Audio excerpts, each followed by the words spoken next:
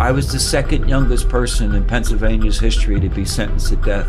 I was only a 21-year-old kid. Why can't you believe me that this is all a lie? I didn't take his gun. They said, oh, we don't care about that. You see, we're going to put you on death row for what you did. Where was the evidence? There was none. They destroyed the original DNA evidence from my autopsy case. I was 24 years old, man. On the run. On the run, on the FBI's most wanted list for a crime I didn't do. He fired the second shot. I went down, he thought he hit me. I couldn't just say, hey, it was a mistake and all that. They already fired shots at me, and I get thinking, maybe they wanted to kill me so I don't get a new trial. I decided enough was enough, and I asked to dismiss my lawyers and be executed. How'd you get through each day knowing that you're going to be executed and knowing that you're going to lose your life?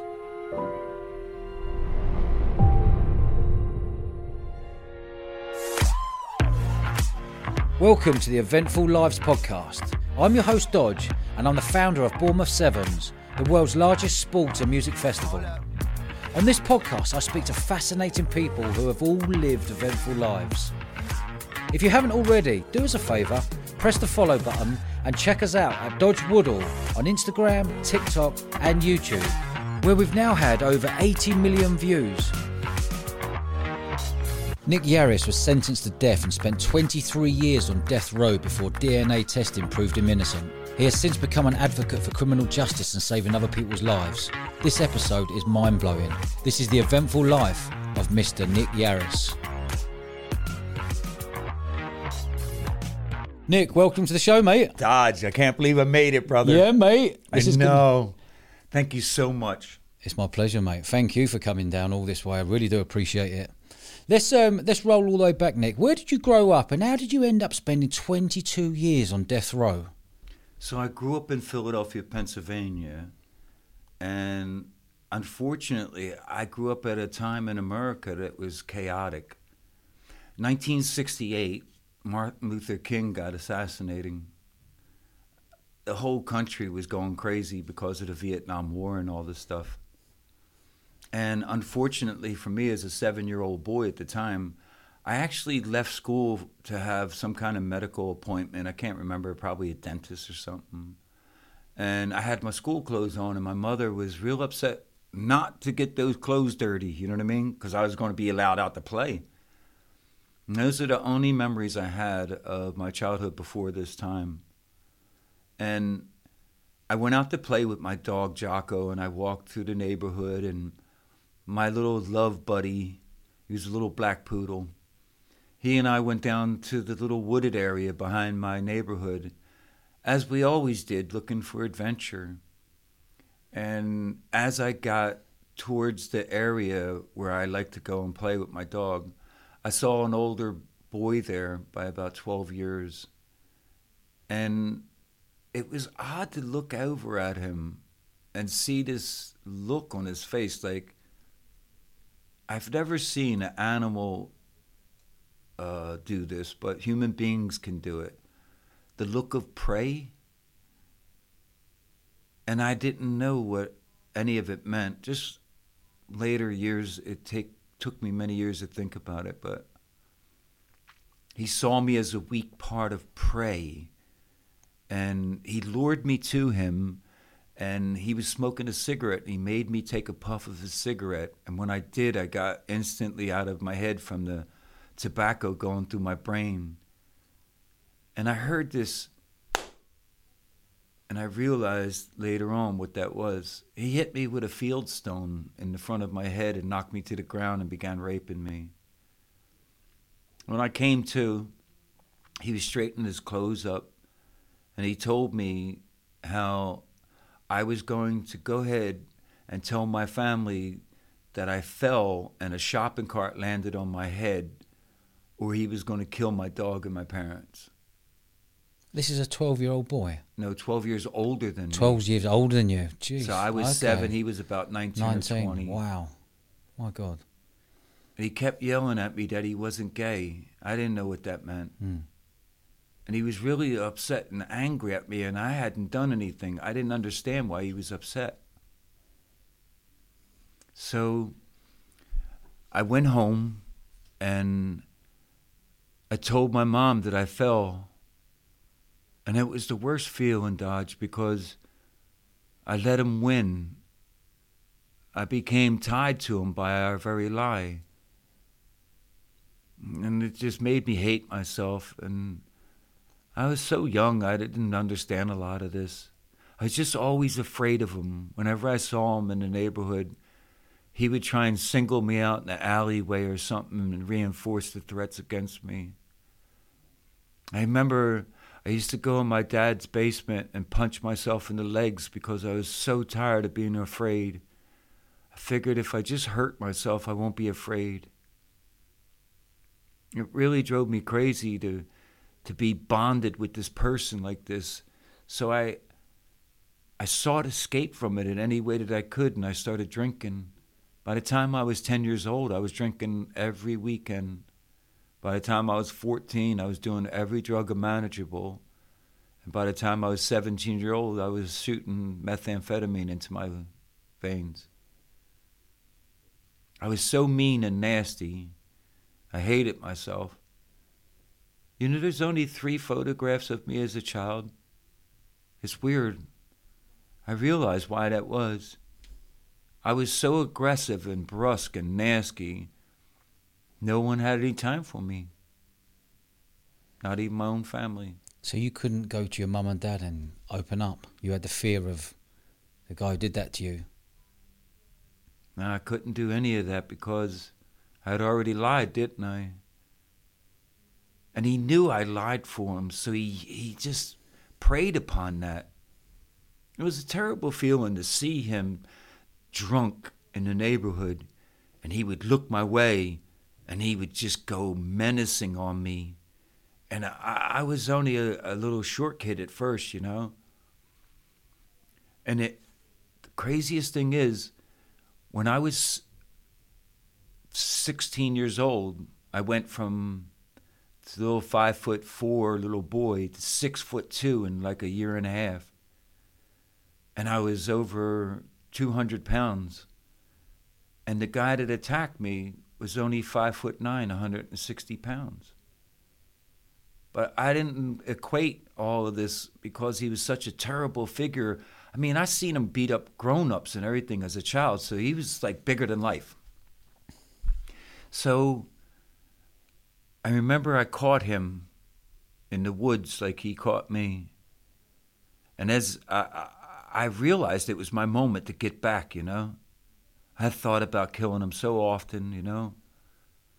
And then as he came towards me, he realized that he was in a situation where he could no longer threaten or intimidate me. In fact, he thought it was the day I was going to get him back. So as he came towards me, he started getting all pathetic and like, "You have to understand, Nick, I got problems." I remember his hands going like that. "I'm so sorry, I did what I did, but I got problems too. And he kept saying it, "but I'm not gay." Fuck, I couldn't understand what he was saying, really. And I just knew that the more he acted this way, the more disgusting I became, to the point I didn't even beat him up. I just let him go, man. Why? Because I realized I became him. I was a nasty piece of shit like he was. I was so disgusted with myself, I literally took a bunch of drugs, jumped in a stolen car and drove to Florida, and I went and destroyed a hotel room in Miami Beach and was put into a mental hospital from breaking down. What age were you here? I hated myself so much because of the realization he made me be like him. How old were you when you got put away in the 19. 19. And what was your world like from 15, 16, 17, 18, 19? Was it just a concoction of drugs? Violent? Was it violence? Arrested, what was it? Violent. I got thrown out of the Philadelphia school system for stabbing a teacher. With? A pencil. Yeah. But I took the pencil out of myself to stab the kid back that stabbed me, and he put his hands up in the way, and that's why it happened. But still on my record. So I was ultra violent, and I got put into the juvenile system where I had to learn how to fight. So. And what's the juvenile system like out in America? Give me an example. They call it junior gladiator school. So It's worse than adult prison because no one has any respect. They're two kids. Yeah. I mean, they're just kids, you know what I mean? So... Was there abuse going on in there? Yeah, a lot of it was physical abuse from the staff, from beatings and stuff. They would make you stand on a stack of books, and if you came down off the books, they'd whip you. So a lot of it was mental torture. What year roughly are we talking here when you were in 1978. 78. 79. And how long were you in there for? A year, 8 months actually, yeah. I got trained by the Joe Frazier gym's boxing instructors to be a very clever, good boxer. Hell, I became a better fighter when I left juvenile than when I entered, because every day you had to fight some kid. So you're saying you're in the juvenile centre here. What about your mum and dad? Where were they at the time? My mom and dad worked, and they were trying to take care of 6 kids at once. So they had their hands full. And I tell you, at the time of all this happening, there was so much going on in America, it was easy to be overlooked. You know what I mean? I was just a kid in a city that was full of violence and drugs and all the crazy things that are going on. So it was easy for me to slip through the cracks. Plus, I was holding a dirty secret about myself and hating on myself. I didn't tell anybody what happened to me until I was 24 years old. Who did you tell? I finally told my mom and dad. They came to visit me while I was in prison. I finally told my mom and dad what happened. And my mother said, "Oh, thank God. We thought we were bad parents." Isn't that sad? That is sad. My mother blamed herself for all the things I did wrong, man. She said, "Nicky, I'm so relieved. We thought we were bad parents." I was like, oh my God. Because of me lying for my attacker, my parents knew something was wrong with me, but they couldn't figure it out. They thought they had failed me as parents, man.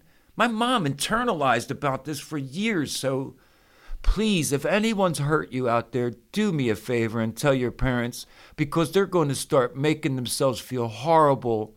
They're going to think that they're not good people and that they let you ruin yourself when you're carrying a secret. So you had 17 years of carrying a secret around before you opened up to anyone. And that's 17 years of you getting violent and using more drugs to suppress the feeling. What made you, first of all, how did you get into prison and what age were you? So at the age of 19, I went back to Philadelphia after I was in a mental institution, and I got diagnosed with aphasia. That's what my brain injury was at that time. What's aphasia? Aphasia could be recognized by a person as a stutter. Their brain isn't functioning slow enough for their voice to catch up. They're going too fast. Or they, in times of stress, they'll stutter. That's mild forms of aphasia. Mine was so bad I would actually lose sight in my left eye and become very aggressive. I couldn't have patience for you to speak to me. I had to become violent and dominant, and I had to have instant gratification. Yeah. Crazy. What did you get banged up for? Okay, so at the age of 20, I was back in my parents' house in Philadelphia, and I was sober, and I was happy, and I had a job and a girlfriend named Terry. And then I had a little small bullshit argument with Terry, and we broke up, and I started using again. And I went out and stole a car, got chased by the Philadelphia police, took a hell of a beating from them, went back home, and I sat in my room for weeks seething about the beating I had gotten. But I started getting high again, and on December 20th, 1981, I stole a car, went out to the city of Chester, Pennsylvania, and I got pulled over for a traffic violation. When I got pulled over, this time I didn't run. This time I panicked inside the car because my aphasia was kicking in. And the officer came up and he ripped the door open, pulled me out, put his forearm against my throat and started pushing me back, choking me. I knocked his arm away. He pulled out his nightstick. I grabbed it off him like it was nothing. That's when he got really furious and he grabbed his gun. I reached out with both hands and grabbed his gun, and the gun went off. That just changed everything. He put the gun under my neck, put me in the car, got into the car, and he started composing himself. Then he yelled out, shots fired, help, help, I'm under attack, like it was still going on. The ensuing officers got there, and they believed him when he told them that I got out of my car. I ran back to his car without him having a chance, punched him in his face, and took his gun off him, and I was about to kill him when he heroically took the gun off me. Wow. So they beat the hell out of me, took me to jail, and charged me with attempted murder and kidnapping of a police officer. At the age of 20, my life was over. How long did you get for that? No, that was just the start of the story, because I went through drug withdrawals, and in my cell, the only thing I had in my cell was a newspaper about the murder and rape of a woman from the area that was a complete mystery to the police. I was looking at that headline, and I couldn't stop reading it over and over and over. And I sat there, and I thought, I'm sitting here facing life imprisonment because of a lie. What if I make up a lie and tell the police I know something about this crime, and they let me out, and then I could just run? And that's what was going through your head, to do that? That's to make up a lie? To get out of a lie. To get out. Jeez. At first, I didn't even think about doing it, but I had the story in my head and head. And this officer came by, and he looked at me on my bed, and he was like, damn, what's wrong with you? And I said, officer, can you help me? He said, no, I can't help you. What do you want? I said, well, I might know something about a big case in the area. Do you think that they would let me out of jail if I told them? He said, what are you talking about? And like this, it just came out. And that was it. He ran down the block and got the rest of them. They take me out to the warden's office and call the police. The police listened to my story. I told them that a man, they didn't know this, that had robbed me and put me in his back of his pickup truck and rolled me up in a rug and was going to murder me, had confessed to me about this murder, and that I could help the police solve the crime based on the fact that I thought he died of a drug overdose and they wouldn't find him. I'm that stupid, Dodge, that I actually didn't think that they were going to find all this out. Yeah. At first, they took me to the warden's office, gave me a can of Coca-Cola, patted me on the back. They made a phone call in front of me and spoke to my arresting officer. He agreed to reduce my charges to resisting arrest, and I would be taken to Philadelphia for the stolen car, but I would be released. Right in front of me, everything's changing, so I thought it would work, you know? They put me back in my cell, and they came back 3 days later. They said, you're not going home. We know now why you came to us. You killed that woman, and you're trying to tell the truth about it, aren't you, Nick? I was like, what? They said, yeah. We talked to your girlfriend. We found out you were all emotional when she broke up with you. And we know you wanted to come here and tell us the truth. That's why you picked out a friend of yours you thought was dead, because you knew we'd find out he was dead. And we know what this was really about. You're a murderer, and you want to tell the truth, don't you? I was like, no. Look, you spoke to the officer that arrested me. He told you the truth. Why can't you believe me that this is all a lie? I didn't take his gun. They said, oh, we don't care about that. You see, we're going to put you on death row for what you did. I was like, what? They didn't want to hear nothing, man. So they couldn't make me confess. They put a prisoner in the cell next to me that burglarized the prosecutor's home for one night. And he said I confessed to him. Bloody hell. So, Mate, you couldn't write this. in the age of 20, within 3 months of my arrest, I was sitting there charged with attempted murder, kidnapping of a police officer, and the rape and murder of a woman I never met in my life. Because you made it up. Because I made up a lie. Because you wanted to make it up to try to get yourself out of it, to get on the run. Bloody hell. So the guards tried to stop a lot of the attacks, but one of the cruelest things that the police did to me was they brought me back from a long day of interviewing me and trying to make me confess. Then they gave me a hug in front of these pagan motorcycle gang members and told me, thanks for the information, we're going to go kick some doors in, as if I was a police informant. They knew by putting the pressure on me that I would either come back to them and ask for help or tell on myself.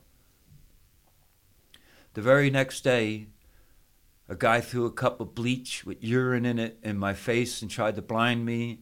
Another one tried to put my eye out with a wooden sharpened broomstick. And I had to stand there for hours and hours with my mattress held up to my door to stop them from throwing feces and urine on me. Then when they let me out for the shower, I was just hurting anybody who was on the tier. I don't care if you did anything to me or not. And that went on for a whole week, and then I hung myself.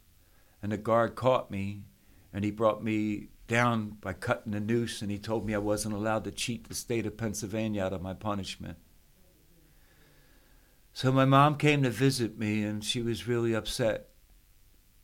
And she said, I don't know what's going on, Nicky, but I need you to do me a favor. No matter what these people do to you, don't kill yourself and come home to me. So I went through it. I went back to the block. I fought whoever I had to fight, and I stood up for myself. When I went to trial for the original charges against Officer Benjamin Wright, I was found not guilty of all charges after only 20 minutes of deliberation because he was lying so obviously. The prosecutor went mental. He took the file from his hands and threw it against the wall, turned around and said, "Motherfucker, you'll never leave this county alive." His exact words. I was like, wow. He then took over the murder prosecution where he had no involvement prior to this, and he decided to seek the death penalty against me. They weren't going to give me a fair trial after that. How does the death penalty work? The death penalty works in two ways. If you can get 12 people that are in favor of the death penalty, they're more likely to give you a conviction. So, for example, if you've killed someone, they've got the opportunity to give you a death penalty. Yeah. To anyone in America. No, not across America, only in 13 states. So a lot of the other states have gone away with the death penalty, but a lot of the former slave states like Mississippi, Alabama, Florida, they still use the death penalty, Oklahoma, stuff like that. But Pennsylvania was using it then too. So I was the second youngest person in Pennsylvania's history to be sentenced to death. I was only a 21-year-old kid. So you'd been in Nick for a year, and then they put the death penalty on you. Well, it went a little bit deep. Okay. I get found not guilty of all the original charges, right? That's with the copper. And then they put me in trial in June of 1982, and the judge began his remarks to the jury saying, "Ladies and gentlemen of the jury, thank you for your service. I know that this weekend is the 4th of July holiday, and I know that every single one of you have a huge worry that you won't be able to go home and celebrate the holiday. But I promise you this trial will be over before then and you can all go home." That was his opening remarks to the jury. Yeah. So I was given a 3-day trial. He told me up front I was given a 3-day trial. There was no evidence, no murder weapon, no motive ever established other than this made-up one that I was upset for losing my 20-year-old girlfriend. So they used the photographs of the victim during her husband's testimony of her being in a portrait style, and then they showed a picture of her on the gurney in the autopsy room with the stick stab wounds. And then they showed a picture of the woman's body found in the snow by 2 children. And you could see their footprints running away from the victim like it was 2 angel wings. They showed that image to the jury. The jury stopped looking at me, and then they immediately found me guilty. And when they did, the courthouse was struck by a bolt of lightning. It knocked the power out and everything. The sheriffs were so believing that I had something to do with this, they came over with their guns drawn and ripped me out of the defendant's chair and got me out of the room, put me upstairs in this big, big, big holding cell all by myself. And I heard God's words say to me, look them in the eye. I didn't know what any of that meant. I was just a kid. So when I went back down in the courtroom to face my punishment, sure enough, the judge was reading my sentence and stuff, but he wouldn't look at me. So I said, hey, excuse me, you're about to sentence me to die. Don't you think you should have the right to look me in the eye? And he couldn't bring his head up. Finally, he lifted his head and said, are you finished? And I said, yes, sir. No, sir, actually, you can go to hell. So all it said in the newspaper was, defiant killer says, go to hell to judge. But I knew when that courthouse was struck by a bolt of lightning, I wasn't going to die then. In fact, the crazy thing is, every member of the jury that found me guilty and sentenced me to die has already passed away. Isn't that fascinating? Yeah. So I was 21 years old. They sent me to death row. On my first day there, they beat me after dragging me off a bus, and they threw me in my cell. And because there was no death row at that time, I was in a punishment unit in a prison where the average rate of survival was only 5 years. They beat me and threw me in a cell, and for the next 2 years, I wasn't allowed to speak in my own cell. You weren't allowed to speak to yourself or to anyone. And if you did? Then you got a beating, and the nurse ran in while 4 men held you down. And she's wearing a flak vest and a riot helmet, and she has a needle full of Thorazine in a syringe. She stabs you in the butt with it, and you're gone. And if you violate that again, then they took you and they put you behind B block in a glass brick cell, and they turn the lights on, and they make you stand up every 15 minutes until your brain goes into a whiteout. It's just torture.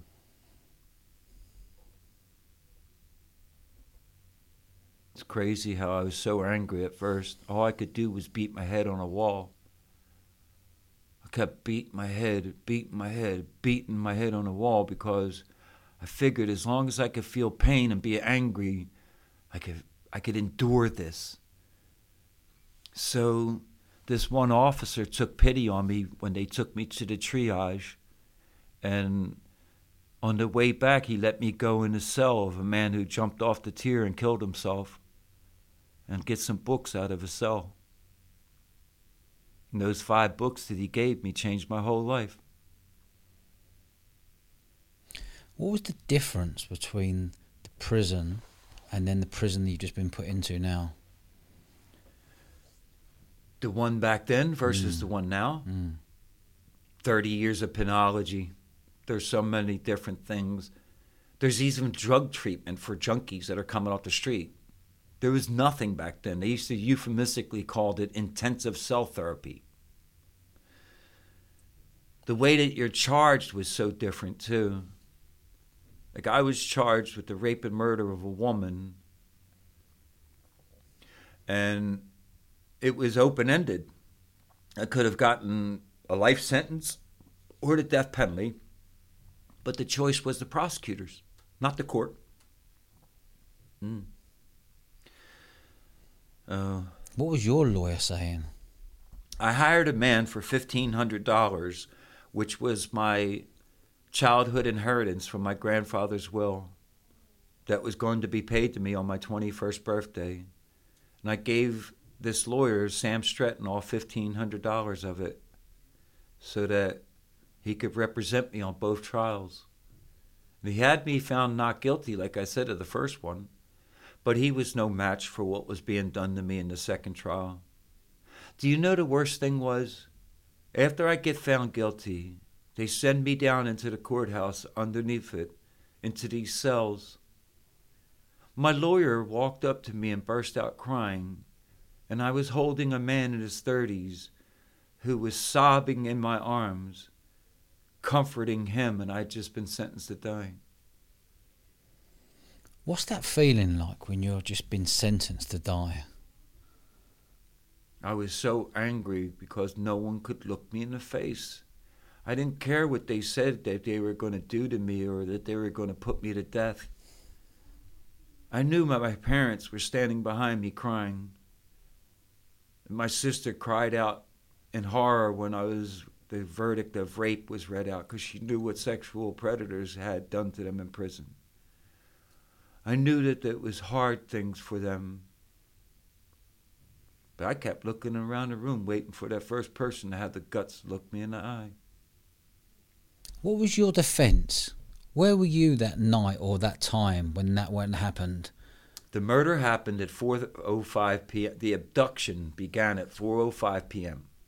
Her wristwatch was broken and found with the time stopped at 4:05 p.m.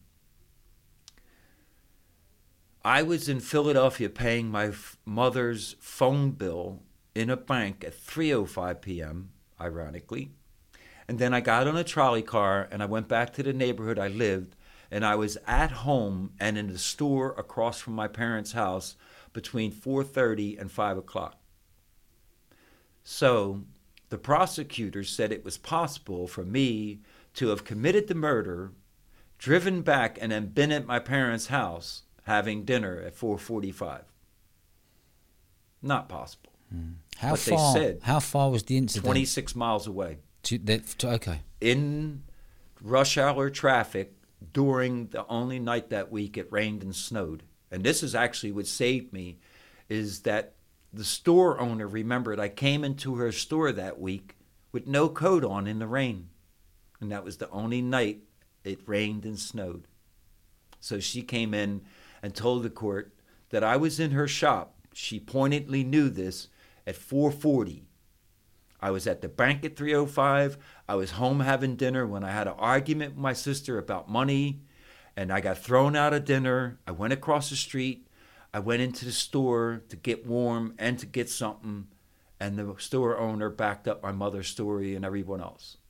But the prosecutor knew they had a golden ticket. Two little boys found the victim, and they had bloody photographs, and they were going to make those people hate me, and they did a good job of it.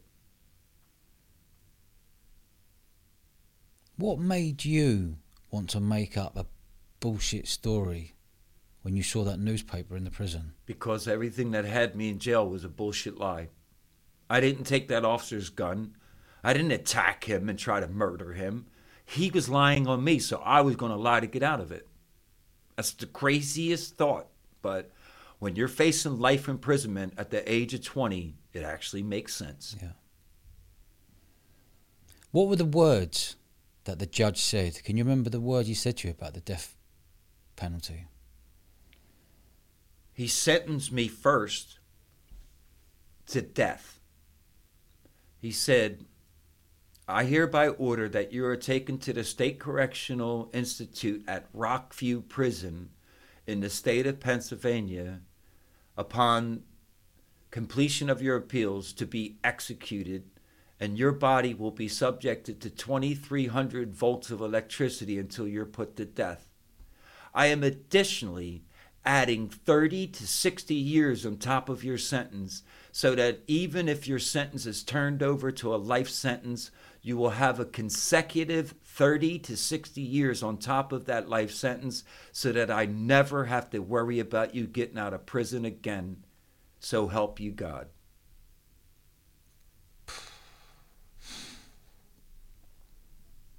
My God. So I'm in a prison. I'm not allowed to speak. And I meet my first attorney, who comes to the prison to tell me that as a former military officer, he supported the death penalty and he was okay with me being put to death. He further read the trial transcripts, and he was well aware I was guilty. There's no point in wasting your time trying to convince me of this bullshit, you're innocent. But he was going to take pity on me and file my appeal nonetheless, he said. Where was the evidence? There was none. The killer had B positive blood, and the only thing that they had in the early 80s was serology, blood grouping. Unfortunately, I have B positive blood just like the killer. Had you ever been close to hurting anyone before this incident? Say again? Have you ever been close to hurting anyone before you got put in prison? Oh, hell yeah. So I lived in the streets of Philadelphia where gang warfare was the norm. So I've beaten people senseless, and I've been beaten senseless for my skin color or other reasons. So that's how it went. I didn't mind fisticuffs with another teenager, but I never hurt the women. Yeah. You know what I mean? What concoction of drugs were you taking from the age of 15 up to 20? I was hooked on tequila at one point. I used to get a fifth of tequila. It's called Two Fingers Tequila that had a scorpion in it. And I would delight in the fact that I would get to that scorpion as fast as I could. Just sucking on the bottle. I used to fill it up with grenadine and orange juice and make tequila sunrise. And then walk around all day drinking while I was high as out of my mind on methamphetamine. So I would shoot meth, snort meth, drink, and then I would take barbiturates to sleep.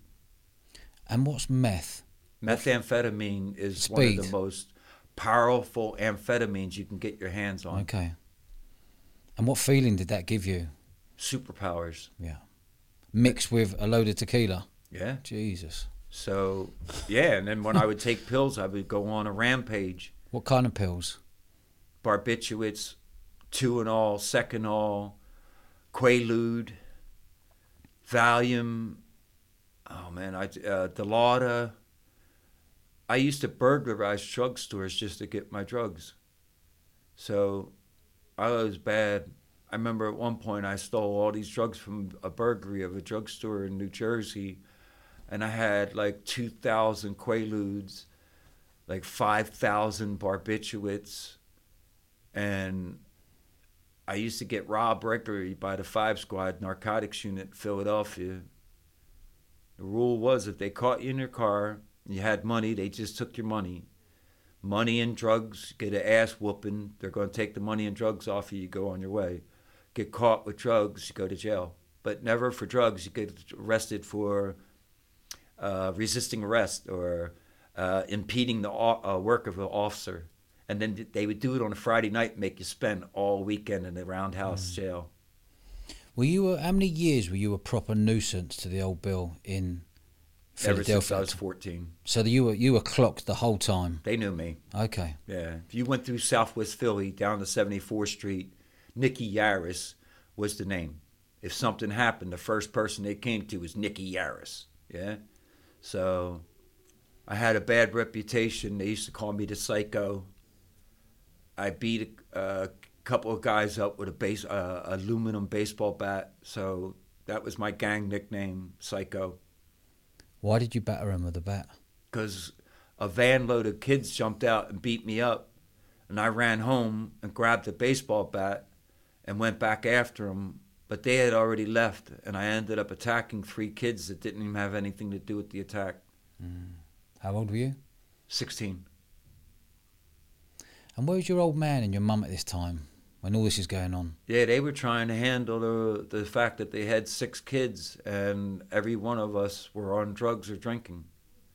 My sisters were alcoholic drug addicts. My brothers were both alcoholic drug addicts like me. So everybody in the family was doing drugs basically except for my mom.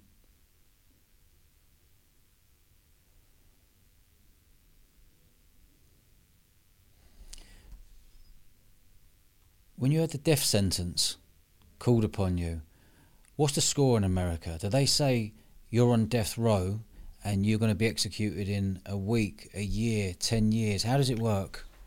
At the time, like I said, I was so young and I was put on death row before there was officially a death row. I was put into a punishment housing. And then every month they used to bring me out to a program review committee, and they would ask me to admit that I killed this woman, to tell them what to do with my body, and to give up my appeals. At first, when I would go in there, as such a young kid, I would argue with them that I didn't do it. Don't make me tell you what to do with my body. it was more of picking on me than anything, you know? And I didn't like how they just kept tormenting me. So it would go like this. Dear Mr. Yarris, welcome to, say, March 1982 Program Review Committee, number 7 or whatever it was. Today, we ask you, once more, are you guilty of raping and killing Mrs. Craig? No.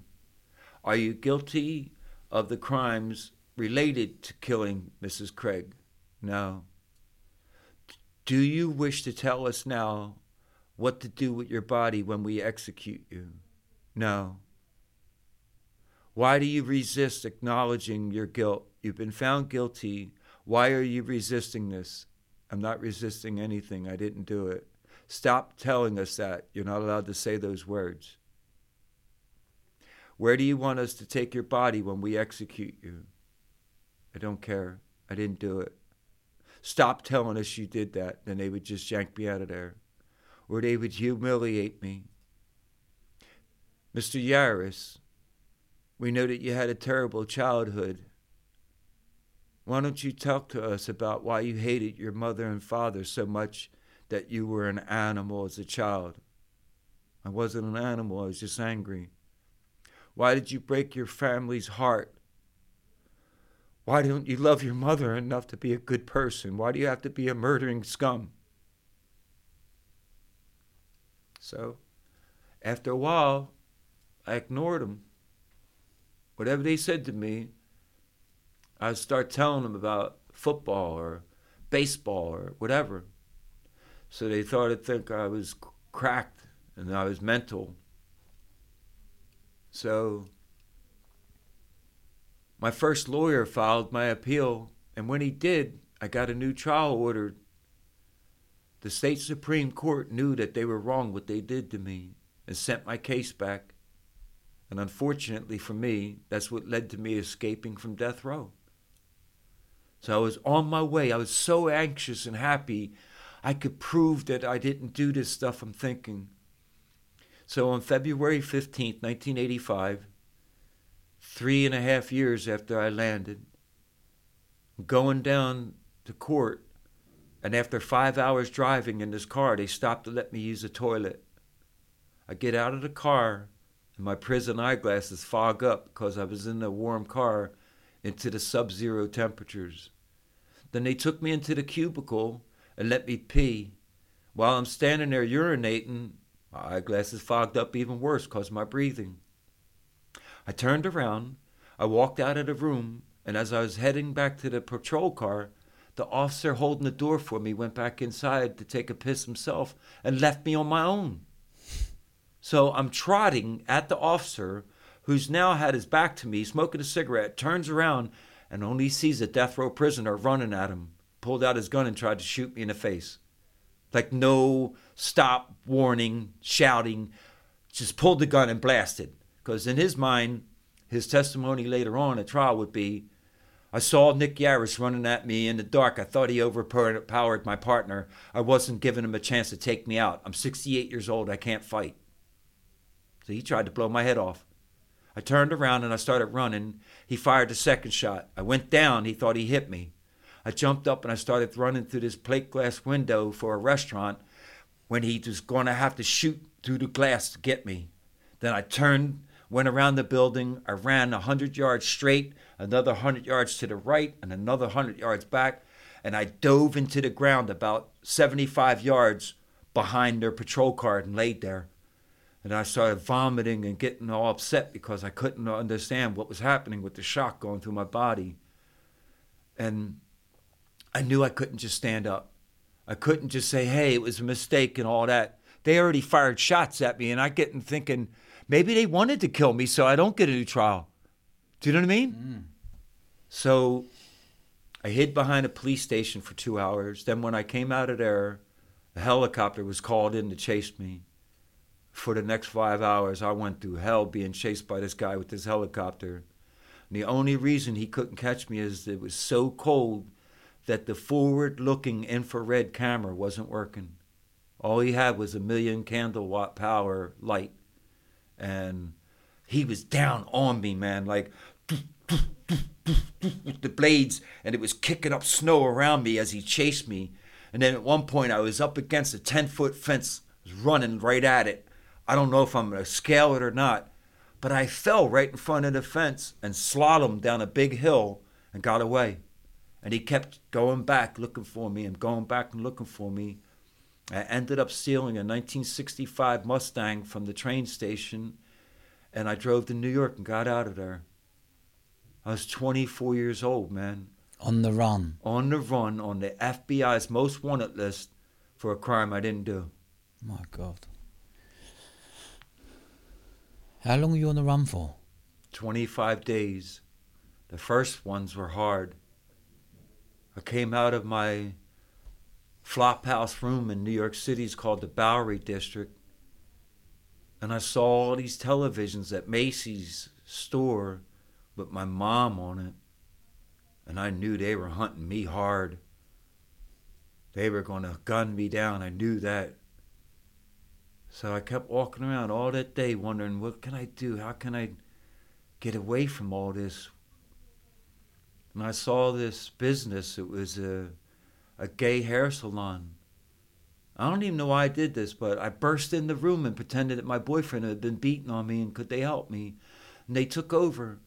These two lovely gay men sat me down in a chair and for the next 3 hours permed my hair, dyed it black, put makeup all over my cuts and scratches, and then had a friend of hers, an optometrist, make a brand new pair of eyeglasses for me. I walked out of their shop unrecognizable to the police. Crazy. I don't even know where it came from, Dodge. I wrote it. Oh, just hold me on that. I'd love to have seen that. I'd love to have seen that. Dude, I was just like, I was standing there looking at them, and they were very affectionate and everything towards each other. And I thought, I know what to do. And I just went running into the door. I was like, you gotta help me, you gotta help me. Yeah. Like my boyfriend, look what he did to me. Oh my God, he's gonna kill me. And they didn't even think. They were like, oh my God, come here, darling, come here. And they sat me down in the chair and they're like, don't worry, he'll never recognize you. I was like, result. Yeah. My God. So what was the feeling like being on the run? Oh Obviously, it was very stressful. What was your movements for those next 25 days? So I stole a men's fur coat out of a very posh hotel restaurant by tricking the coat check girl into giving it to me by saying my dad and I were leaving. Could you give me his coat real quick? He's not feeling really well. Tricked her into giving me a coat, and the dude had a wallet in it. So I looked on his wallet. He was from Orlando, Florida. I used his credit cards to go buy a ticket, and I went to his house, and I stole from his house. Well, he's in New York. So back then, if you canceled your credit cards, it would take weeks. Yeah. So I knew he wouldn't be in Orlando. So I went to Orlando. And How far is that then? Pennsylvania or Orlando? I got on an airplane. You didn't need ID back then. Really? I used his credit cards at the airport to buy a ticket in his name and got on the plane in his name and flew from New York City to Orlando to go rob his house. So I stole a bunch of silver servers and stuff like that and some antique cavalry pistols. I took them to the most dingy, broke-down pawn shop in Orlando area, and sure enough, my man was a criminal. And he sold me a 9mm pistol, but wouldn't give me any bullets. And then he set up a friend of his to be robbed. A drug dealer named Anthony Manillo was selling drugs in the area and had ripped off his brother and his father, and he had all this gold Cougarin coins at his place, the guy told me. And if I could get into his house, I could have $100,000 worth of gold, plus whatever else I got from him. Then he told me where to find the guy and everything. So I'm out there like I'm some kind of stupid Miami Vice character, thinking that I could get away with this. And I end up robbing that guy. He gets out of the car, gets away from me, calls the police. I drive off. I don't get anything from him. And I end up sitting in front of a Army Navy shore in Fort Lauderdale, Florida, thinking about how to kill myself. So I was actually going to buy a big rubber raft, and I was going to go out into the ocean and have one last party of all my favorite foods. Then I was going to shoot myself in the head with the gun after cutting my wrist and getting the sharks to come around so that I would never be seen in handcuffs again. And the more I thought about that, I thought I was just leaving it up to my family to pay for my crime. All my stupid acts, whatever I have done, my parents got to pay for this. Did you contact anyone on the run? Yeah, I called my father and I told him to turn me in.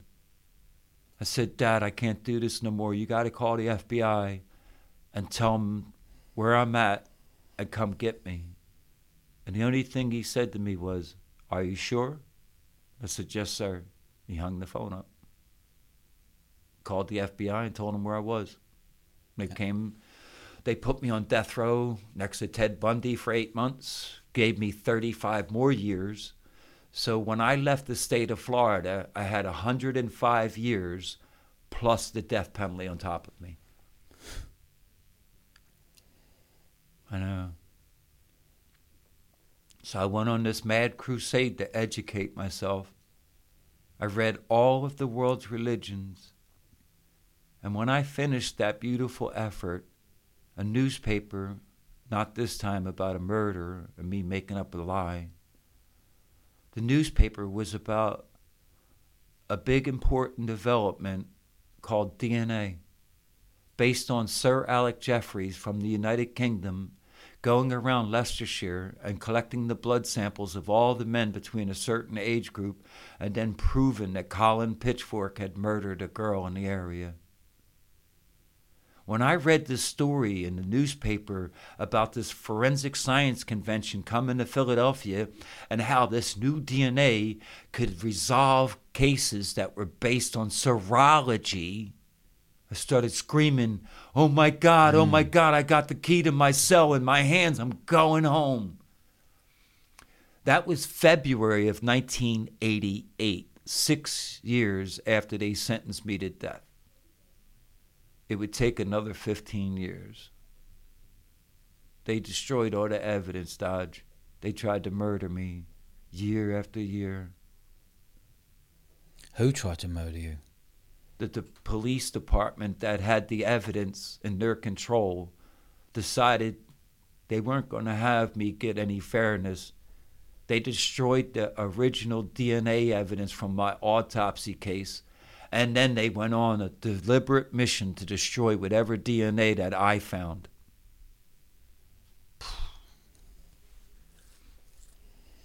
What was your day-to-day like, Nick, inside a prison, knowing you're going to get the death penalty, knowing you are going to be executed? I used to get up in the morning and use a little blue washcloth to clean my cell because there were so many prisoners on the block. When you woke up in the morning, everything inside your cell is covered with dead skin cells. If you let it go 3 days in a row, you literally can wipe a surface with your finger and move a pile of it. Dead skin cells all over me, dead skin cells everywhere.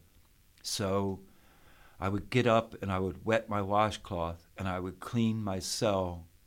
And then I turned that into a force resistance exercise combined with Kundalini yoga. And I became absolutely ripped from cleaning my cell every day. When I finished cleaning my cell, I started reading and educating myself. I had only one mission. I'm going to die in here, but I have 2 rules. Every day I'm going to clean my cell, I'm going to bathe myself, and I'm going to learn how to speak for myself beautifully so that when they put me to death, the last words that I hear will be beautiful. Can you remember the words? Oh, I had a death speech beautifully prepared. What was your death speech? It was about being like a neutrino and how I was passing through their lives without their ability to appreciate what I was, just like the beautiful neutrinos that pass through this earth every day. I went on to follow that up with apologizing for how I had lost my way, missing out on who I could have been, and finally forgiving them for murdering me as beautifully and as politely as I could possibly do. I hated the way I spoke. It really bothered me when I was at trial. I realized I must have sounded so stupid. So my only thing was, I wanted to be able to speak beautifully in the hopes that when they took my life, I didn't embarrass myself. How many years did they say you're going to have to be in there before you got executed? Was there a number on that? No. It's as long as it takes the appeals, and because of my escape, I ruined my appeals. I was sitting there after the escape knowing that I wasn't going to get help from the appeal process. And I was miserable, but then I went and changed the whole script. I enrolled in university and began reading all of the world's religions. When I got to the end of reading all of the world's major religions, I found out about DNA testing. It was like God rewarded me for having enough respect to believe all of people's beliefs. And He gave me a chance for DNA. I didn't know that as I began my efforts it would take so long. In fact, I had just met a woman who was falling in love with me. I felt so guilty because this girl was falling in love with me. I refused to tell her I was innocent at first. I didn't want to burden her with that feeling that she was falling in love with someone. So I lied to her. I wouldn't tell her that I was innocent. And it was so much even worse on me because the biggest embarrassment is to try and tell somebody you're on death row from you making up a story, not because you killed someone. It was horrifying. Like, if you think about it, I have to look someone in the face and say, I'm not a murderer. I'm just a liar who made up a story and put myself on death row from being that stupid. It was the worst feeling in the world, but she was determined to fall in love with me. So when I found out about DNA testing, I finally told her the truth that I was innocent. How did you fall in love with someone in death row? She came to visit me as part of a prisoner rights group who was trying to get the prison stopped from torturing us. I was literally in the only prison in American history condemned by the United Nations for its active practices of torture. Eh? I mean, we had San Quentin, we had Alcatraz. None of them ever got condemned by the United Nations for what Pennsylvania was doing to its prisoners. So, over the next 9 years, this woman would fiercely fight to prove my innocence with me. And then, after 9 years of being in love with her and having her come see me, she walked in one day and said that she had to go because they had spilled all the evidence. There was no evidence left, so she just couldn't take it anymore. She said that she had nothing left but an empty life after her mother had passed away, and she couldn't see herself just living like that anymore. So I went back to my cell and I wrote her this beautiful farewell letter, and I thanked her for everything, for teaching me how to love myself, how to care about myself. I thanked her for giving me the ability to have a laugh, a great sense of humor, and I thanked her for teaching me how to speak to women. And I told her it was okay that they put me to death because she made me a beautiful person. And then, after she left, I did this remarkable thing. I reached out and started writing to pen pals all over the world. And I asked them to do me a favor.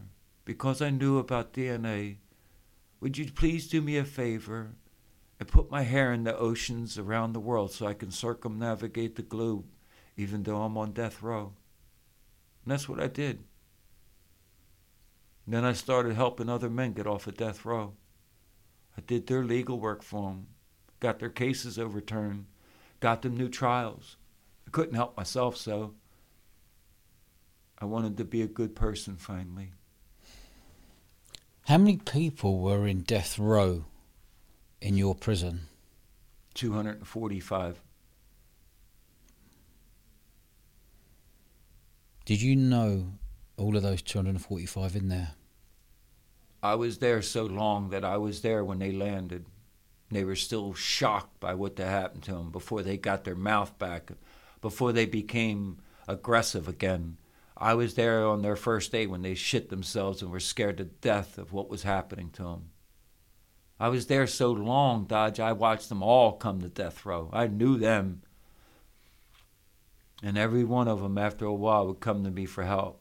Yo, you're the guy that got Lonnie Baker off of death row. You're the guy that got Running Bear off of death row. You're the guy that helped so-and-so with his legal work.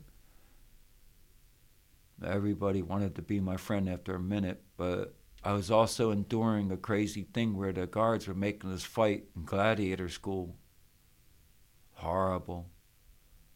I still think about the men that had no chance to beat me, that I had to beat on. I slammed one guy to the ground so hard I broke his hip. It bothered me for many years, man, but I promised my mother I was coming home, you understand? Mm. I don't care what they made me have to do. I was coming home to her, I told her. And then I got sick. I was diagnosed with hepatitis C. And I listened to a couple of the others that had the same affliction die around me. I got the disease when they broke my teeth after the escape. They beat me for 4 minutes and held me up on sticks and paraded me around. So... Hold on. They held you up on sticks? On a riot stick, they paraded me around and showed everybody what happens to you if you escape. To show Detached my retina in my left eye, shattered my face on the right side from kicking me with metal steel cap boots. Beat me so bad I kept peeing blood in my urine for months. Like it was just hard. How many hours a day were you banged up for? 23 hours a day for 23 years or more. Yeah, man. Every day of my life for 23 years, I was in the cell. By yourself? 23 hours a day. And what did that cell look like? Horror show. Peeling paint. I was in a prison built in the 1800s. I wasn't lying about the average rate of survival on my block was only 5 years. A lot of guys killed themselves. I watched 11 people commit suicide while I was in prison. How did they do that? Hang themselves or throw themselves off a tier. Oh, that's usually the way it goes. The one guy, Peanut, really bothers me to this day. Peanut was a good person who was in jail for assaulting his father. His father was beating on his mom regularly, and Peanut attacked his father, and his father pressed charges on him. Peanut deliberately served all 15 years of his sentence so that he didn't have to go home because he knew he was going to kill his father. He loved his mother so much that the day before they let him out, he hung himself. And he spoke to me the night before he killed himself. And he kept asking me, "Do you think I could make it, Nick?" And I said, "Peanut, you're a bright dude, man. You got this." I was building him up, you know. And at one point he just said to me, "But what about my mom?" I said, "Your mom loves you, man. Of course she wants to see you happy. What are you talking about?" He said, "If I go home, my dad's going to be there. And I know he's beating on my mom right now. What do? I said, man, maybe you got to go to the po-po. Maybe you got to break code and go to the police. Maybe you got to do the right thing. He said, yeah, maybe I got to do the right thing. And then I didn't hear from him no more. And I kept calling him. And then the guard came by about 5:30 in the morning, said we got a hanging. I was so fucking angry at him. I couldn't believe he was yelling that shit. Peanut wasn't no he was a beautiful human being. You bitch. I don't ever talk about Peanut because it really hurt me. I kept thinking the same as him. Could I ever get out of jail? Could I ever get out of this and be normal? That really bothered me. He shouldn't have killed himself. Did you sense that he would do something like that? I was shocked. I thought he was really going home the next day, and I was just comforting him, building him up, you know? Hell, I was bigging him up and telling him he needed to go out there and get some girl that knew how to cook. And I was telling him all this stuff, like find a girl just like your mom and ignore what's happening to her. But if you need to, go over and help her. Like, I really thought I was just talking to this guy, and here it was. He was trying to figure out a way to share the last moments of his life. In those 22 years you were on death row, are there any massive lunatics that stand out to you who are in there? Yeah, so the worst one was Jay Schrader. He abducted a girl in Canada and butchered her. Then he grounded her up into meatballs and he fed her to her parents during the search. He boasted about that a lot, man. I went out of my way to drive him crazy. How? I humiliated him in a game of chess and he tried to have me murdered for it. But man, I delighted in tormenting him. He was a genius. Kept telling everyone how clever and smart he was, right? So I knew that I could get under his skin. So I challenged him to a game of chess, and I told him I would pay him a carton of cigarettes against a single pack of cigarettes if he could beat me. Being the genius that he was, he took the challenge. I made him so angry towards the end by taunting him as I was finishing the win. He threw his board out the window and said that anybody on the block that killed me, he'd pay him $1,000. He was so angry. God got Jay Schrader back by giving him stomach cancer. The nurses came to his cell regularly. Mr. Schrader, oh, and you'd hear him crying. Oh, I can't take the pain. Oh, where's my morphine? I need pain medication. They said, no, Mr. Schrader, we just want you to know that God got you back for killing that girl and feeding her to her parents by giving you this stomach cancer. And we want you to know you fucking deserve to die miserably, you piece of shit. And that was women saying it to him, man. Yeah. Did you ever have the fear walking around the block when you were out for an hour? Fear what? Fear of other prisoners attacking you. I got attacked regularly. I had one guy stab me in the stomach so deep, I had to headbutt him to get him off me. Now, I wasn't afraid of no one, but I was wary of them. You get it? Never trust anybody with your life. So we weren't out walking around the block. They took us out of our cell and they put us in a 10-foot wide, 20-foot cage for our exercise. We never got trusted. Chained up? So every day, yeah, especially after the escape, I used to have to exercise with 50,000 volt electricity strapped to my belly with these two things right over my kidneys so that if I did anything wrong, they could zap me. And the guards used to play catch with the remote control, play games with me mentally. They were really serious about messing with my head. You know, I kept going on. It's funny. It wasn't until 2002 when I was dearly sick and they blinded me in my cell with the medications for this hepatitis C. I decided enough was enough, and I asked to dismiss my lawyers and be executed. I had already watched the real Buffalo Bill be executed.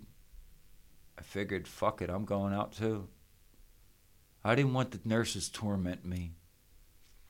There was a guy in the cell right underneath me named Dale.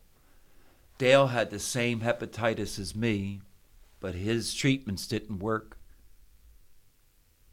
He laid there in his bed in agony being tormented by the staff because he was convicted of a rape and a murder just like me. And I thought, man, you ain't doing that to me. But I ain't got the guts to kill myself, so I'm going to make you put me to death. That's how I thought. And instead, the federal court ordered the DNA testing. In February of 2003, the DNA results from the killer's gloves that were hidden at my trial came back with DNA from the killer, DNA from Mrs. Craig, and DNA from a possible second female victim. I was so upset with that last part. I thought, man, you let this guy get away with murder maybe more than once. So then they had a deal set up that the remaining DNA testing would use up any remaining test material, and would I go along with it? And I said, yes, of course. So in July of 2003, they got the DNA evidence back, and the spermatozoa found in the victim's underwear matched the killer's gloves. And then there was a second man's DNA from sperm found in her underwear, and it had nothing to do with me. The day that it all happened, my mother couldn't even celebrate because when I called her about this, my brother was having an epileptic seizure at her feet, and she was trying to keep something in his mouth to keep him from choking to death on his tongue, and she couldn't even celebrate with me. I realized right then what I had done to my family with my stupid behavior as a child, and it broke me. How many years were you in prison where you weren't allowed to be touched, or you weren't allowed to touch anyone? The last time I had someone touch me was in November of 1989, when I had a contact visit with my mom. Then I would have to wait until December of 2003, some almost 15 years later, to be touched by another human being. So for 15 years, I never had a human hand touch me.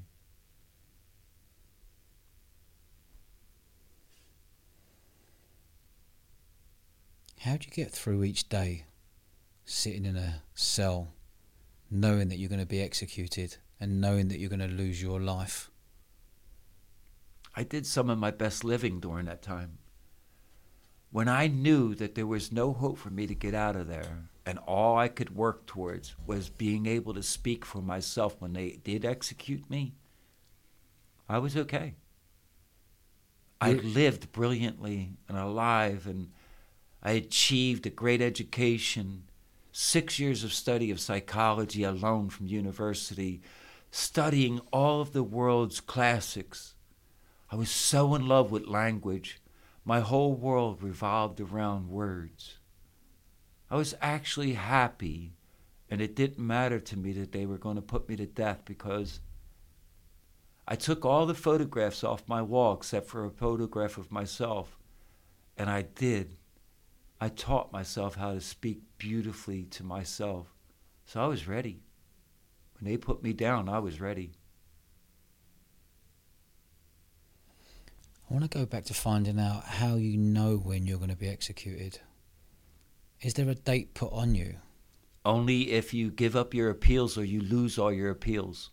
The state of Pennsylvania was not successful in killing a single person from 1963 until 1996, when the very first man in Pennsylvania asked to be executed, which was a neighbor of mine and a good friend of mine named Keith Zettelmeyer. Keith had killed his childhood best friend after they got caught doing burglaries together, and his friend turned state's evidence against Keith. But even the victim's mother didn't want Keith put to death, but Keith was so besotted with suffering, he couldn't take it no more. They threw him down a metal staircase and broke his hip, and he was in agony. So he asked to be executed. And that's when the real Buffalo Bill, Gary Heidnik, saw his chance for glory, and he wanted to be executed next. And this is the sick bastard that abducted 6 black women and put them in a pit under his house. Yeah. And then he electrocuted one of them in front of all the others, chopped her up and fed her to the survivors, man, in dog food.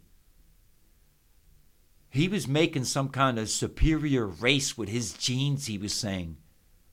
Gary was crazy. His name was Gary Heidnik, and he was one of the sickest people I ever met in my life. He delighted in tormenting us by telling us all about why he killed these women or tortured them. Would he just be talking in the prison out loud in the evening, trying to get into people's heads?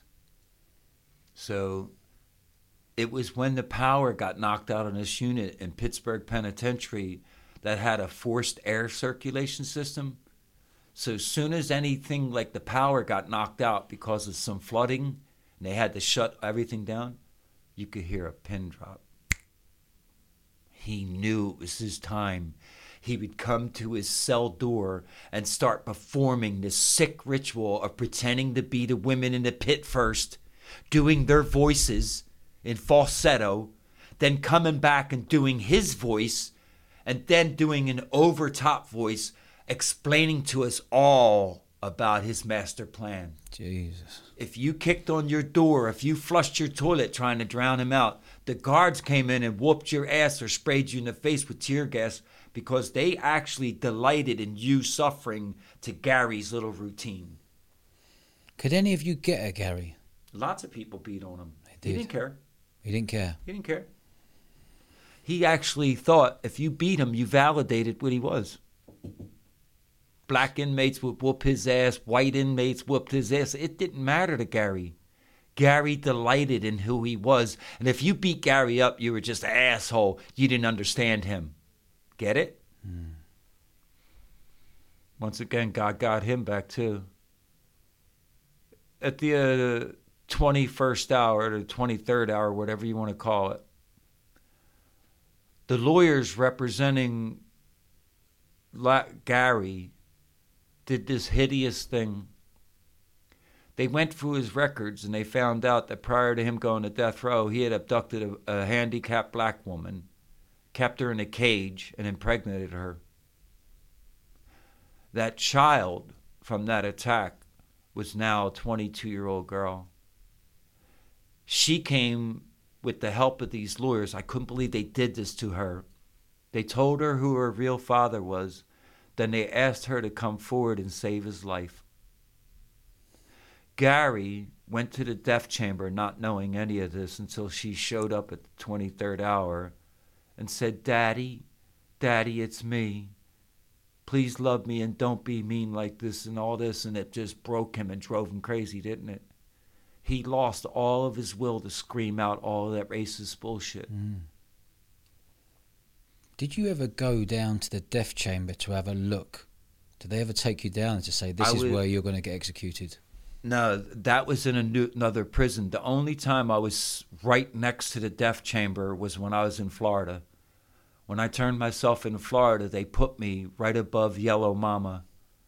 And they had to test that thing every Wednesday because they were actually executing people.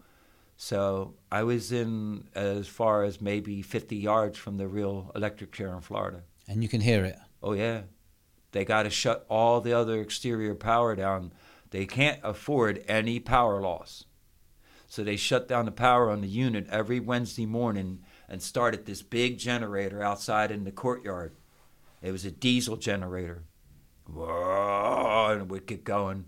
Then you would hear, and they had something in the chair they were electrocuting. I don't know what it was, whether a rabbit or whatever, but they used to test it out every Wednesday and put something to death.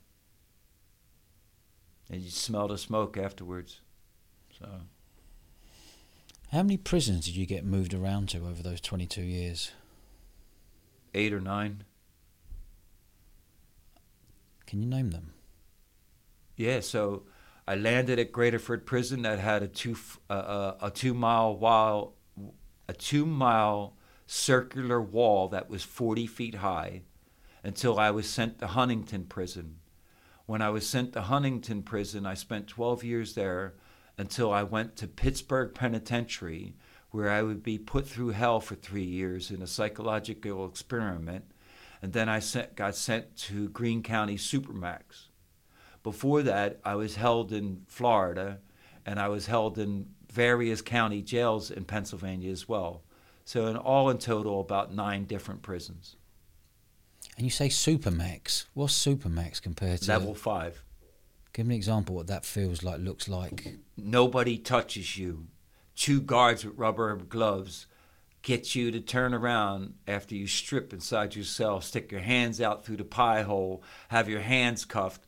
They then put a tether on that, and then they hold onto the tether while your door is open. They reach around your door with the tether, maneuver you out, and then they escort you like that. No one's allowed to touch you. You're in solitary confinement, and you're being treated as if you're the most dangerous person in the system.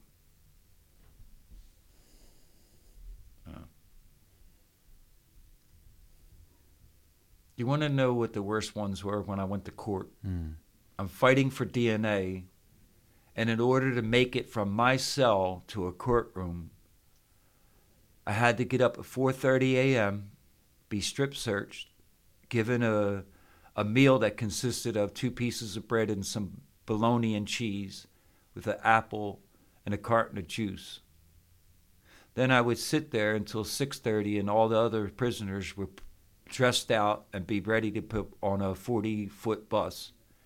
Then I would be the last prisoner put on the bus. But before they put me on the bus, they put leg irons on my legs. They put a waist chain around my waist and attached it to my legs down at my ankles. And then they put 50,000 volts of electricity on me. Then they put handcuffs on me and a black box over the handcuffs.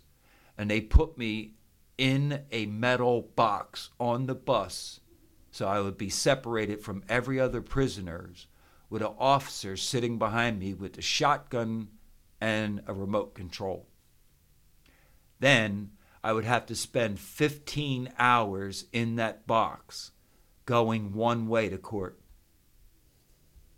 15 hours with my hands immobilized like this so I can't move, with the belt on me and my legs together, and I would just be sitting with my head against the wall like this for 15 agonizing hours just to go to a DNA hearing.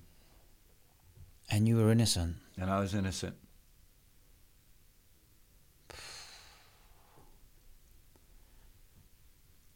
I learned a lot about compassion. That word is deeply important to me. Having the capacity to feel compassion for your attackers saved my sanity. If you're so horrible as a person that you need to torture me, I need to feel sorry for you, not anger.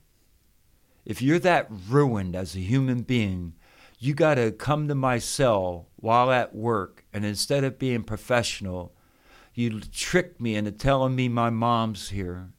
You get me to dress and get out of my cell, and then you walk a few yards with me and say, "Oh, we're just playing around, your mom's not here," and then you put me back in a cell. I can't hate you. You got to be so messed up. There's no point of hating you. So the more they tortured me, the more I found out about love and kindness. They used to play all kind of horrible games on me. I had one officer determined to have all these other killers take me out. He hated me and hated me. He would wait for me to get in the shower and he'd let a guy out that had a razor blade to attack me. He would let out guys that had just beaten people to pulps, try and get me from behind. Everywhere along the way, I just kept getting lucky.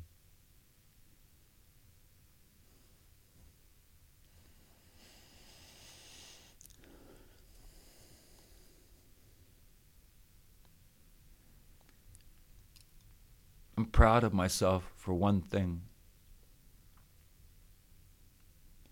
No matter how much torture I went through, I held on to my humanity. And I started helping other guys that were suffering. In fact, when I got out of prison, I walked up to the microphones that were assembled by the press, and I asked someone to please come help the two men behind me that were innocent in the prison I was standing in front of. And then I walked away. I didn't cry. I didn't talk about what was done to me. I didn't have anything to say about me. I decided to keep my word and go back for my friends and get them off of death row. When was it in those 22 years when you were told you can go? It was at the very end after the DNA testing came back. But they botched my release. On January 16th, 2004, a van with me in it was driven across the compound known as Greene County Supermax. I had just finished telling all of the staff goodbye and good luck, shook their hands like a man. Wasn't bitter, wasn't angry. I got into the van with no handcuffs, sitting next to a little cardboard box that had my last little bit of legal work or letters that I had received from friends.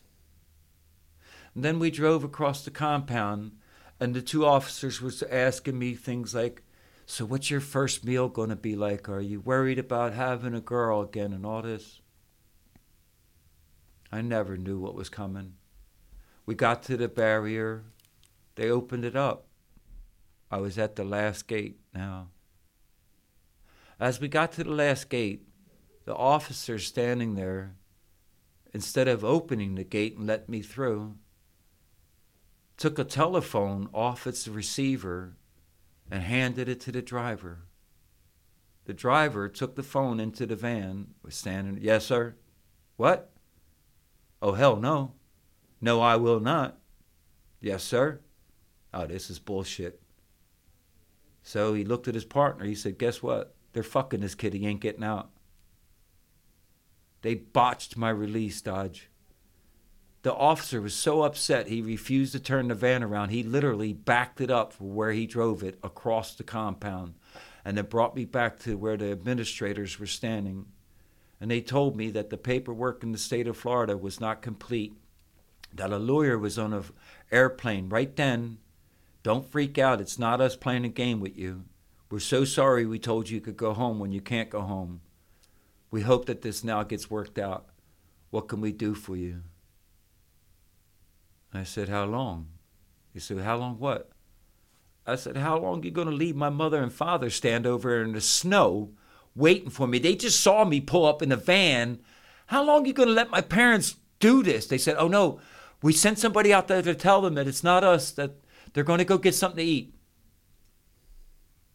So he said, what can we do for you? I said, no matter what you do, don't you dare put me back in a cell. I just spent 8,057 days in a cell. Don't you dare put me back in the prison cell. I don't care where you have to put me. Don't put me in a cell. So they looked at each other like this was the craziest thing they'd ever been asked. They said, okay. So they put me in a big property room and they made a sergeant stand there with me. He stood guard over me more than anything. And he asked me all kind of things. Did I believe in God? Did I believe in love? And the strangest one of all, he said, how do you feel about yourself? And I didn't know how to answer him. I didn't know who I was. Mm. Do you know the worst part was? I finally got to see myself that night. I drove back to my parents' house 4.5 hours away, watching my parents in the back seat hold their hands together to each other. And I got interviewed in front of my house. Then I sat and I watched the evening news. And I found out I was an old man by looking at myself on television. In my head, I was a 20-year-old kid. I didn't have a mirror in my cell, Dodge. I didn't see myself develop. I didn't see pictures of myself. I didn't know what I looked like. But there was some old man with my voice standing in front of my parents' house talking. And it totally fucking freaked me out. I was like, oh my God, I'm a middle-aged man. And then everybody got drunk and started fighting and arguing. And I felt so ashamed that my mom had to witness me get out of prison and come home to the same bullshit dysfunction of my family. She was the one a day or two later that sat me down and asked me to do her a favor. She said, Nicky, I need you to do me a favor. Please be polite. Be a respectful man. I want you to say yes, sir, and no, sir, and thank you, ma'am, and thank you, sir, so that people know that no matter what was done to us as a family, we have respect. And that's what made me start all this. So I met a woman from England when I came here to speak to a combined session of the lower house of Parliament. I was only 10 months out of jail, and I had this beautiful education driving this effort. And then my parents found out that she had been with a black man, so they didn't want me to come home for Christmas and share my first Christmas with them. So on my very first Christmas home, my parents and my whole family left me sitting in my parents' basement because they didn't want nothing to do with me, because the woman I had fallen in love with had previously been with a black man. Did you get any compensation when you come out of prison? Unfortunately, the woman I came to England with was hard-handed and heavy-hearted. She did a lot of cruel things to me. And after our daughter was born, I had to get away from her. She would sucker punch me if I walked by with the baby in my arms, knowing I couldn't defend myself or stuff like that. So I was living in a tent in Frogmore, right outside of Elstree, or England. And I negotiated with Pennsylvania to settle for a third of what I was asking for so I could get out of the tent. So you're going to get compensation. You flew to England, living in a tent, and then you were going back to them saying, just give me a third of the money so we can settle it now. So I want the money. I need the money because... How much were they talking? $25 million or more initially, and I only took $4 million. Then a lawyer took a third of that. So you took $4 million. You got compensation of $4 million. Yeah, but it only turned out to 700,000 pounds after everybody else got their share. So I walked in the house, I gave Karen her half, and I moved up to Stevenage. It was the first time I was ever free in my life. My wife was really bitter about me leaving her. She sabotaged my book deal. She ruined my business, destroyed my life. She's so upset that I left her. She won't leave me alone to this day. I haven't seen my daughter for 10 years. The only reason I know she's alive is because a mutual friend of ours named Sean went to her school to speak, and my daughter stood up and said, I'm actually Nick Yarris' daughter. I didn't know if she was alive or anything over the last 10 years. So 2 days ago was her birthday, and me and Sean sat down and did a podcast. You can't make all this up. So I hope that I get a chance to reunite with my daughter. Meanwhile, I'm going to go around the world teaching people about neuroplasticity healing. And I have a gift to keep people from killing themselves. If after everything I told you, you wouldn't expect me to be happy, would you? No. I'm the happiest, go-lucky, sweethearted person you can meet. Yeah. You want to know why? Life is that precious. I don't want to squander it. Yeah. My favorite saying is, never let anyone steal your kindness, because it is what makes you uniquely who you are. Mm. I refuse to let anyone steal my kindness.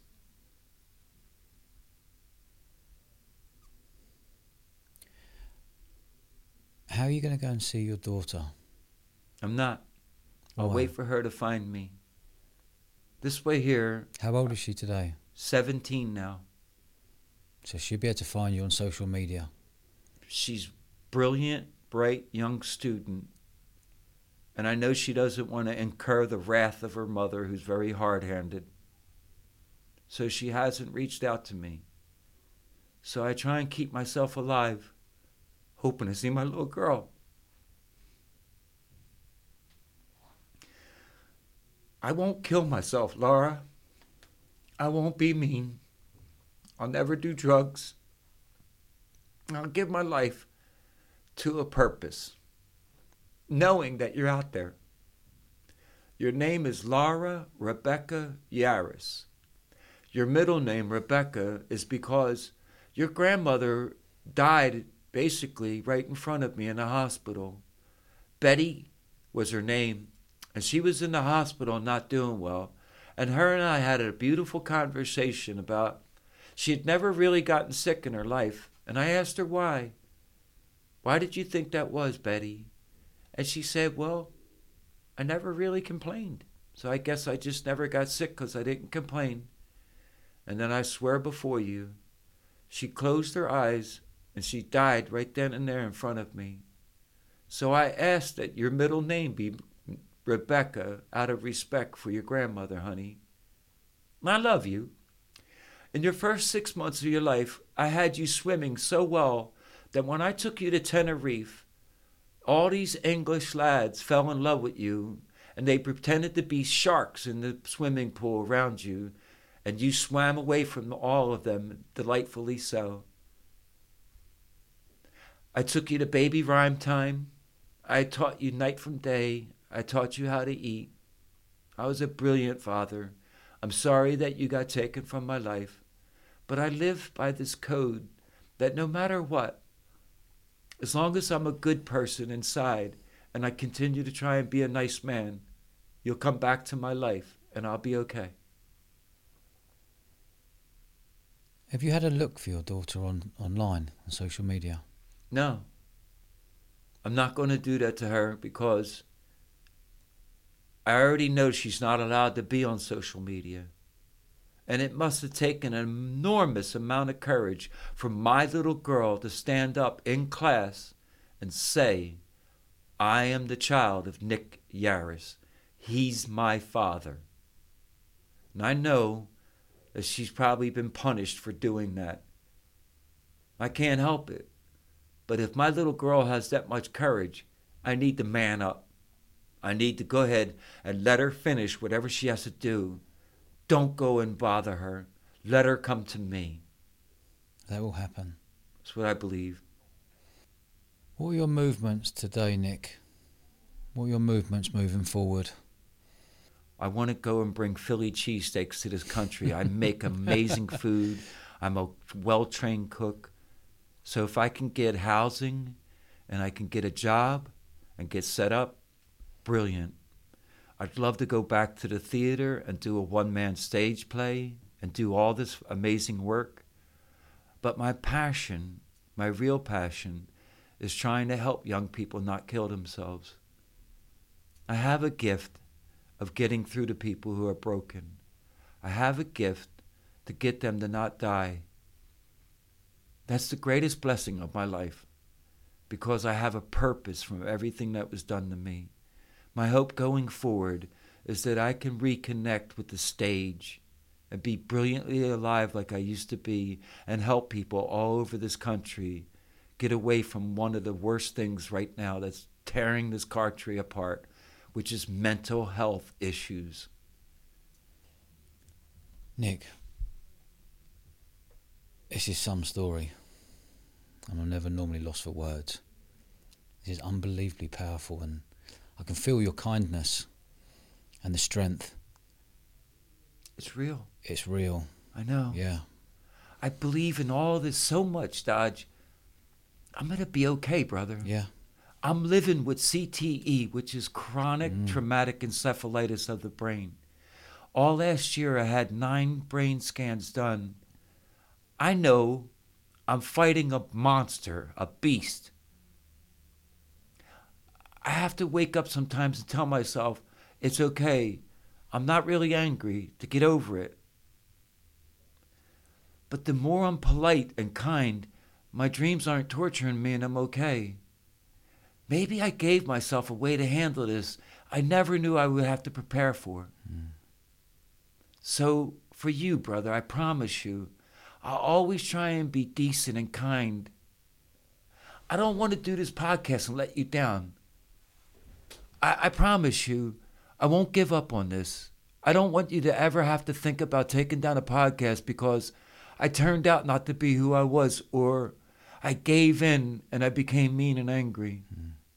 I won't let you down, Dodge. I know that. Wow, Nick. This is outrageously unbelievable episode. It really is. I love you for letting me speak. Yeah. I'm honoured that I can give you this platform to speak. And most importantly, out of that whole story, it's your daughter. I know. That's the one, mate. And you've been to hell and back. Literally, I couldn't even think of anything worse than what you've been through and being innocent. And anyone listening out there, where can they find you to reach out on socials? I have an Instagram profile. I just had a brand new website built for me by a young lad here in England. So I'm sure if you have Instagram, you can find me. And the good thing is, I always respond. I try and be polite to everyone and respond. And I'll never get an official Instagram account because I'm just a normal person. Yeah? Nick, it's been a pleasure having you on the podcast. And I really appreciate you making the effort coming down here.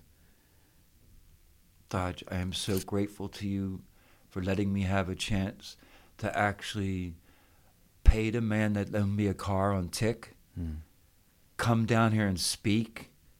And I actually feel so alive right now because I can tell when someone cares. I don't like to talk to someone who's just making money or they don't care. Thank you for loving me enough to care today. Yeah? It's a pleasure. No, that means something to me, brother. Yeah. You have beautiful people around you, and I know when the world finally learns about your story, they're going to find out something beautiful. And I hope that that day is a great day for you to feel free. That's what I feel today. Yeah. Freedom.